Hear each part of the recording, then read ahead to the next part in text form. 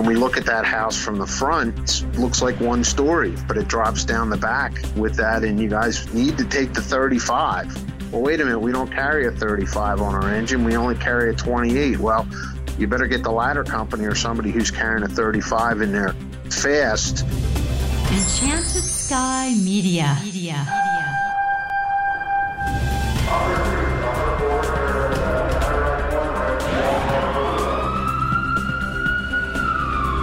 From the Federal Resources Studio, this is Code 3, the Firefighters Podcast, hosted by award-winning journalist Scott Orr. Code 3 features interviews with leading members of the fire service, discussing firefighting strategy, tactics, and other topics you need to know more about. Now, here's Scott. That's right, and I will not let Parkinson stop me.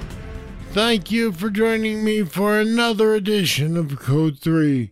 This is the show for and about firefighters. We're informing and entertaining members of the fire service, just like you, from coast to coast.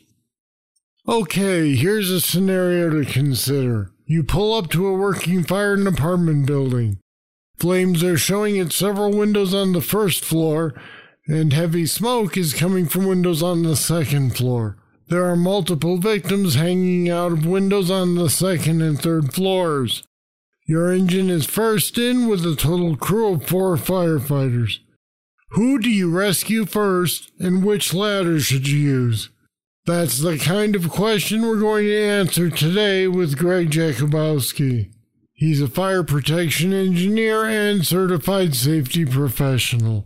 Greg started his fire service career in 1978. He's a Pennsylvania State Fire instructor and a former chief of the Lingohawken, Pennsylvania Fire Company. He's a principal in Fire Planning Associates, a company that helps fire departments, cities, and businesses with pre-emergency planning. And Greg Jakubowski joins me now. Welcome to Code 3. Good morning, Scott. How are you? I'm doing well, thank you. So that was a pretty intense scenario. Is there a fast way to select the right ladder to reach the victims? Well, the fastest way, Scott, would be assuming that your crew trains regularly on your ground ladders, and you know what you carry on your engine, quint, ladder, whatever you happen to be riding today, and you can pull that ladder off quickly, throw it up, and use it, and know how far it will reach to, whether it's to balconies, whether it's to windows, or whatever. But many fire departments don't have that luxury of training on some regular basis with their ground ladders. So they need to have some other tools in their toolbox to quickly figure this one out. What are some examples of what those tools might be? Well, Scott, so if you're into math, and most of us are not, and you're into math with letters, which definitely most of us are not, there's the old calculation of a squared plus b squared equals c squared, and c squared is that length of the ladder, and the a squared is how far away from the building, and the b squared is how high it is to the window. I've had a lot of math classes. Some of them that I've had, I liked so much I took them again. So you're strange, obviously. I've had a lot of, as an engineer, I've had a lot of that background. But still in my mind, when I'm looking at that building, I'm struggling to figure that equation out. So I try and go back to something maybe a little simpler. And what would that be? I try and think about the ladders based on the first number in the ladder. So if it's let's say it's a 14-foot roof ladder or straight ladder that you happen to be carrying, I can probably reach most first floor windows and even maybe the roof of a first floor or one-story type of building, and it has the number 1 in front of it. If I'm carrying a 24, a 26, or a 28-foot extension ladder, that has a 2 in front of it, and I'm probably reaching the second floor window, a balcony, again, or maybe even the second floor roof of a 2-story building. It's not perfect, but that may be done. And it certainly is going to depend on conditions, on the slope away from the building that the ground has, if there's snow on the ground, if there's things in the way that I can't get the ladder close enough. And the same goes if I carry, let's say, a 35-foot is a common ladder that people carry is I'm going to reach that third floor, and I might even reach the window on the bottom of a window on the fourth floor, depending on how far apart those stories are, how high those stories. So it's a real rough way of doing things, and it's certainly not perfect. And I'm sure many people would tell me, oh, we have this building and we have that building in our area. The height between the floors or the height of the windows are very high. And I guess in my perspective, I would tell you, well, you better get out there and look at those buildings and spend time practicing at those buildings to see which ladder really works to get at those windows. I'll be back with more right after this. Federal Resources is a mission-critical solutions provider with only one goal: to empower and prepare the first responder for any threat, at home or abroad, that they are called on to respond to. Your mission is to protect and defend. Our mission is to make sure you're equipped with the knowledge and training on response techniques to current threats. We'll make sure you know the latest innovations in technology to ensure mission success every time. You look out for everyone else. Let us look out for you. Learn more at federalresources.com.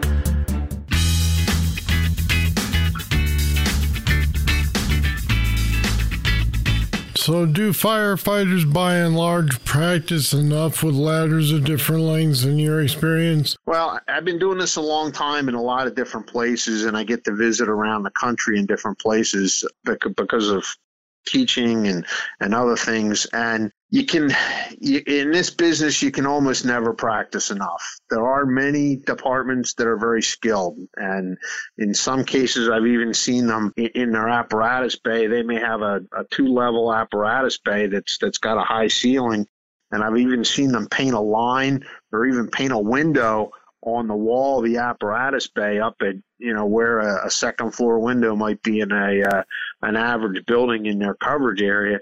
So they can practice throwing ladders in the bay itself in all weather conditions, no matter what, without basically taking their apparatus out of service. So, to answer your question more directly, I think many departments don't practice enough with the ground ladders, and we would certainly like to see them practice that more. And we're just talking about the height of the ladder right now. We haven't even talked about manpower issues. And we're going to do that right now.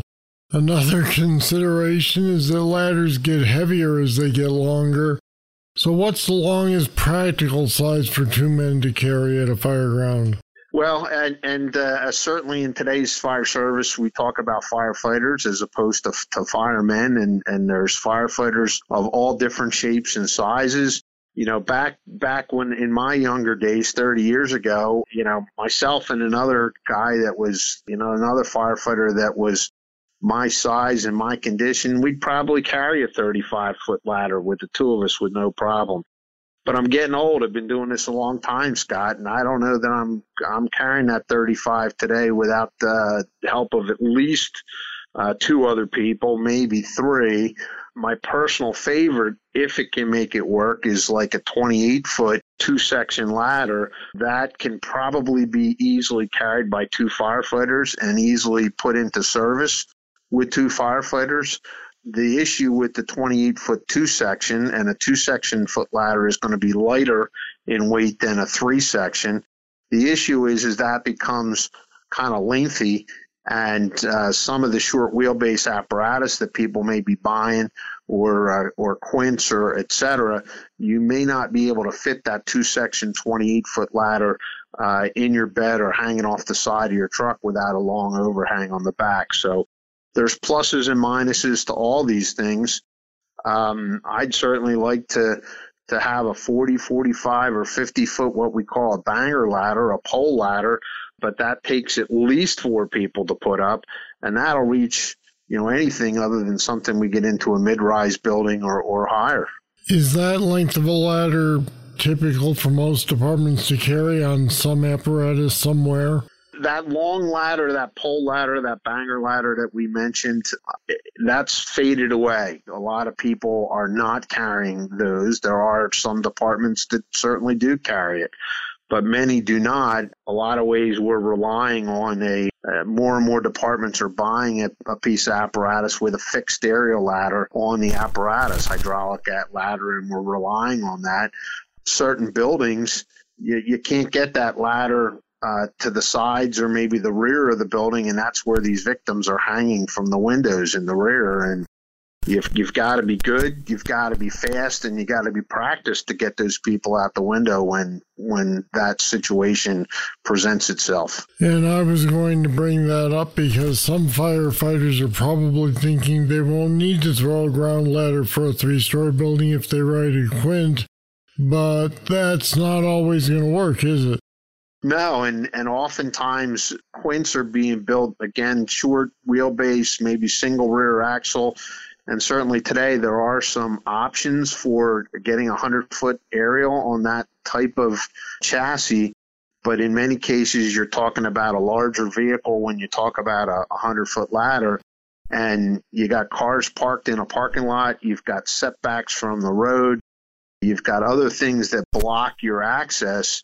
And it becomes difficult to reach windows of the building with that aerial ladder if you're presented with those kind of problems. Now, when a building sits on a hillside, it's going to require a different ladder for the Charlie side than the Alpha side.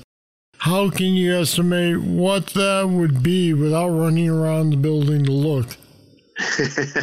Scott, that's a great question. And if I had an answer to that, just looking at it from the front of the building, I'd be a really smart guy. But I don't. And we certainly know some cities that face this all the time, Pittsburgh, San Francisco, and others that sit on hills, and there's a lot of hill situations. Those folks have to get out there, and they have to get around the back of these buildings and have a look at this, particularly when the buildings are being built. That's the best time to get out there is before they're occupied and sort through this and figure this out and do a bit of a pre-plan, talk about it. Don't hold that information inside. Pass it on to the other shifts or the other members of your volunteer department.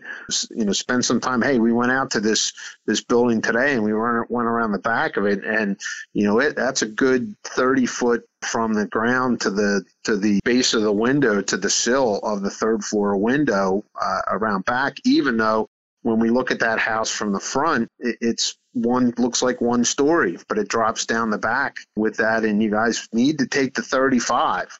Well, wait a minute, we don't carry a 35 on our engine. We only carry a 28. Well, you better get the ladder company or somebody who's carrying a 35 in there fast, and you better talk to your department's apparatus people and say, hey, when we're buying another engine to cover this area, you better think about putting a bigger ladder on that truck because we need it for this neighborhood. And those homes or residences with that type of design where you look in the front, you see 1 or 2 stories and it's dropped to 3 or sometimes more around the back. Unfortunately, that's caused some trouble and resulted in some firefighter fatalities for a little bit, some different reasons than we've talked about here in both of those places, in both Pittsburgh and San Francisco. So the challenges in those types of buildings in that type of a setting are extreme. All right, Greg Jakubowski, thanks for talking with us today on Code 3. You're welcome, Scott. It was a pleasure. And we put some more information about ground ladder selection and rescues on our website at code3podcast.com/ladders. Check it out. Now, here comes your trivia question. What's the formula used to calculate cardiac output? I'll have the answer right after this. If you like Code 3, you'll love the Code 3 Bull Session. It's more discussion with our guests on any topic. Sometimes it's serious. Sometimes it's not so serious. But it's only available to patrons of Code 3. Find out what you've been missing. Go to code3podcast.com/support. Pledge just $10 a month to support Code 3, and you'll get immediate access to all the Bull Sessions in our library and future interviews as we post them.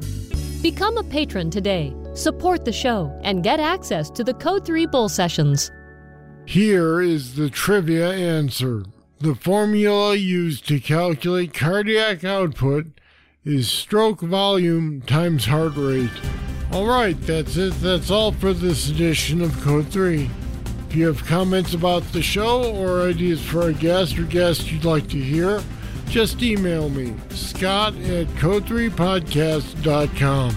Thank you for listening. I'll be back next time with more, and I hope you'll join me. I'm Scott Orr, and until then, stay safe. Code 3 is made possible through the generous support of Federal Resources. Visit them at federalresources.com. This show is a production of Enchanted Sky Media. To contact us, get more information on today's show, or to subscribe to the podcast, go to code3podcast.com.